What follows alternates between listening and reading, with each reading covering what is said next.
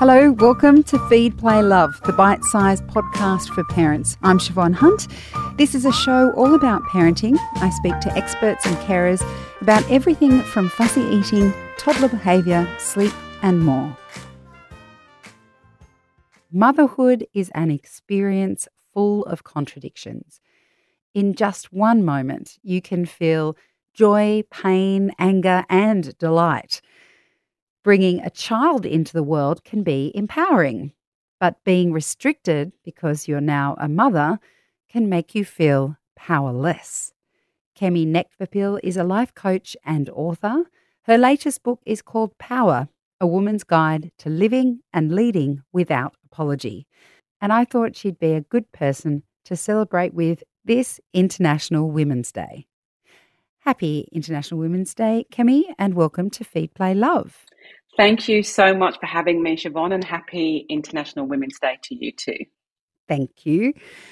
When we talk about power, I think I only really realised the limits of my power when I became a mother, because I hadn't realised how much taking on a caring role would restrict my ability to move forward with my career or have a secure financial status. But then I am white, I'm middle class, and I'm a woman with a university education. When did you first experience a sense of powerlessness as a woman of colour? So as a young Black girl, born in England but raised in the 1970s to white families, I had 5 primary carers growing up, and I spent the holidays with my birth mother as well. It was very, very clear to me from a very young age, either from what I witnessed or what I was told, that I had no power, that I was powerless.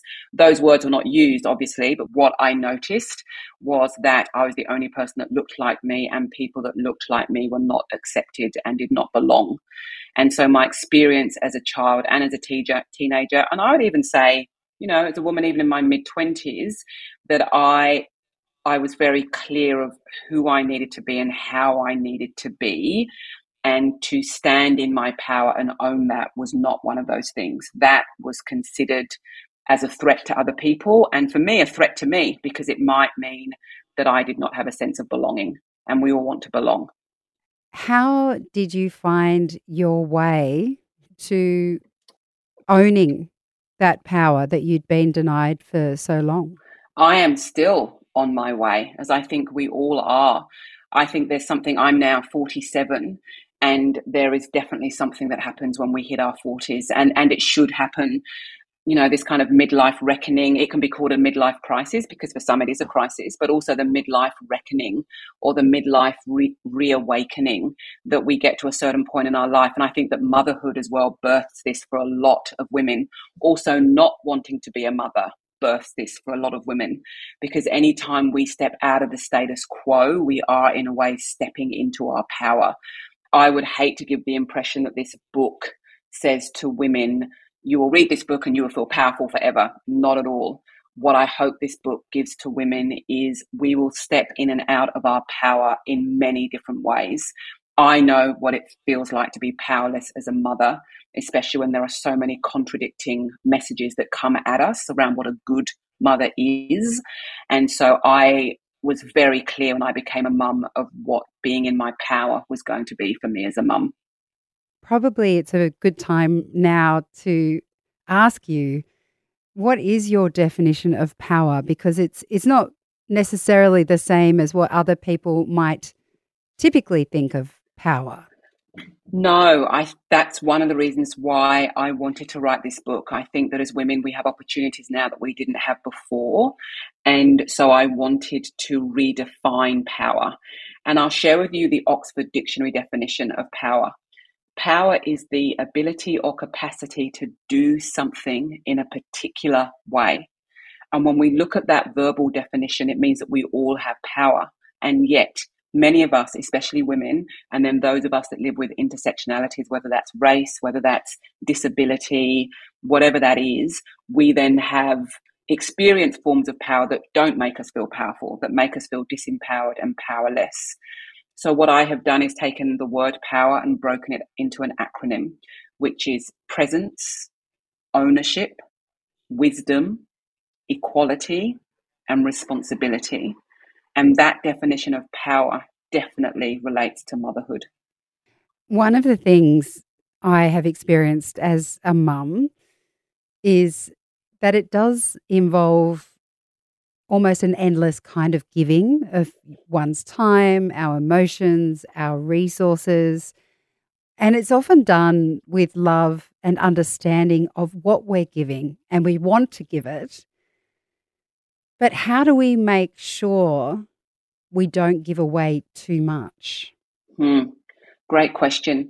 Two things that come to mind for me. One is that I actually ended up, I'm from England. I met my husband in Thailand. He's Australian. And we lived with his parents in Canberra. And I had two home births with both of my children. So we were there for 3.5 years. And I remember my mother-in-law saying to me, when the baby comes, then I'll take him. We knew he was going to be a boy. I will take him, every single day so that you can have a shower. And I remember literally scoffing at her, like, I'm a 27-year-old woman. I've got my own job. I have my own flat in London. Don't worry, I'll be good. And then I remember having the child and literally handing this child to my mother-in-law saying, please take this baby. Please take this baby. And, it's not until you're in it that we realize how much it takes from us. And what I decided to do, well, there were a few things that I was very conscious of. One thing that was gifted to me was that I was in a multi-generational house. And I understand that not every mother is, but I also come from African heritage. And that's where the proverb comes, it takes a village to raise a child.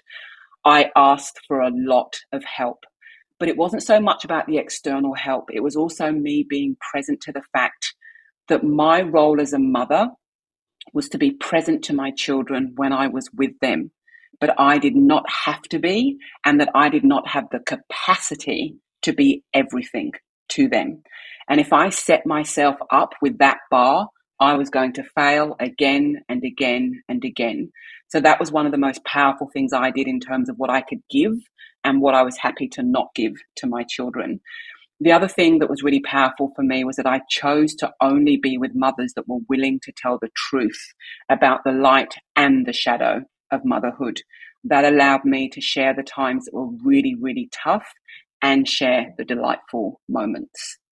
Moving on from that early phase that you were just describing there, if you take time off to care for your children and then you're moving out of a full-time caring role back into work, that can be a time where it's really difficult to step into that sense of self-worth, to be confident, to feel that power that you described earlier. How can women find that sense of power in that moment when they're moving or transitioning between what can feel like two very different worlds? The first thing that comes to mind is be incredibly kind to yourself. And I think in the same way that when we're carrying our children, we have all these expectations of, we're going to do this. And when the baby comes, we'll do this. And I'm a knitter. I love craft. And I would make sure that I would knit at least one row of knitting every night. That was my sense of I am my own independent person and I'm going to do something that can actually be measured as a form of progress. Because when you're at home with young children, it doesn't necessarily every day is the same. My husband would come home and say, how was your day? And I was like, the children are alive. Like, I don't really know what else to say. And I'm going to knit one row of knitting and I think that's a good day. But in that transition between being at home with children and moving into the workforce, whatever that is, or even if you're setting up your own business, the biggest, most powerful gift we can give to ourselves is kindness and to lower our expectations of ourselves and everyone else and know that different chapters of parenting look different. And although they can feel long when we are in them, I now have a 16-year-old and an 18-year-old. And what they need from me as a parent is very different from what they needed from me. And I think sometimes when we're in it, especially in those challenging chapters, we forget that it does change. And in that change, we get to step into our power in new and different ways. You mentioned your two kids. I'm wondering, did you teach them this vision of power and how to embody it? No, I didn't teach them. I have lived it and am living it. And for me, the ultimate form of power is this idea of, like I said with the acronym, is being present. I would always say to my children, if they would come to talk to me and I was in the middle of a task because I started up business from home, I would say to them, I am never going to pretend that I'm listening to you. And I want to give you my full attention. So I need 10 minutes or 30 minutes or 3 minutes, whatever it was, so that I could finish my task, which was me saying to them, this task that I have here in my work, in my business, is as important as you. And I want to be present to my task and I want to be present to you. So this is what is needed in this moment. In terms of ownership, I have always owned I haven't always, I have learned to own my feelings, and I have shown my children that feelings are okay, that we are emotional beings and that we don't need to hide our sadness or our anger or our despair or our joy or our successes. In terms of wisdom, I, as a mother, chose, it's not relevant for everyone, but I chose not to teach them stranger danger, because the statistics show that the people that are more likely to harm our children are the people that we invite into our homes, not the person we meet on the tram. And I love having conversations with random strangers. So I teach my children to trust their intuition. When it comes to equality, I have taught my children that who they are is what brings value to the world, not their doing, but their being. And finally, when it comes to responsibility, that my children have a sense of agency in their lives, and they witness that in the way that I have stepped into agency in my life. I think so often as parents, we think we have to tell our children, and yet they are picking up what we show them all the time. So as a parent of children who are still quite small and really wanting to believe the role modeling thing does work, have you seen that kind of learning in how they are as young adults today? It's interesting, actually. I have raised a young person who is a devout feminist and activist, and that can be a challenge. Yeah. That can, my goodness, I would not have raised them any other way. And my youngest child now identifies as well as non-binary. I would not have raised them in any other way. But that has sometimes been a challenge to parent. And actually, my mother-in-law made me laugh one day. She said to me, you're a feminist, you raise a feminist, and this is what it looks like. And this is what it feels like. And I've also raised a boy who has an emotional life that he is not ashamed of, that he doesn't need to hide. He has witnessed a father that has an emotional life, that hasn't hidden that has stepped into a different form of what masculinity can be, and that is needed for this 21st century.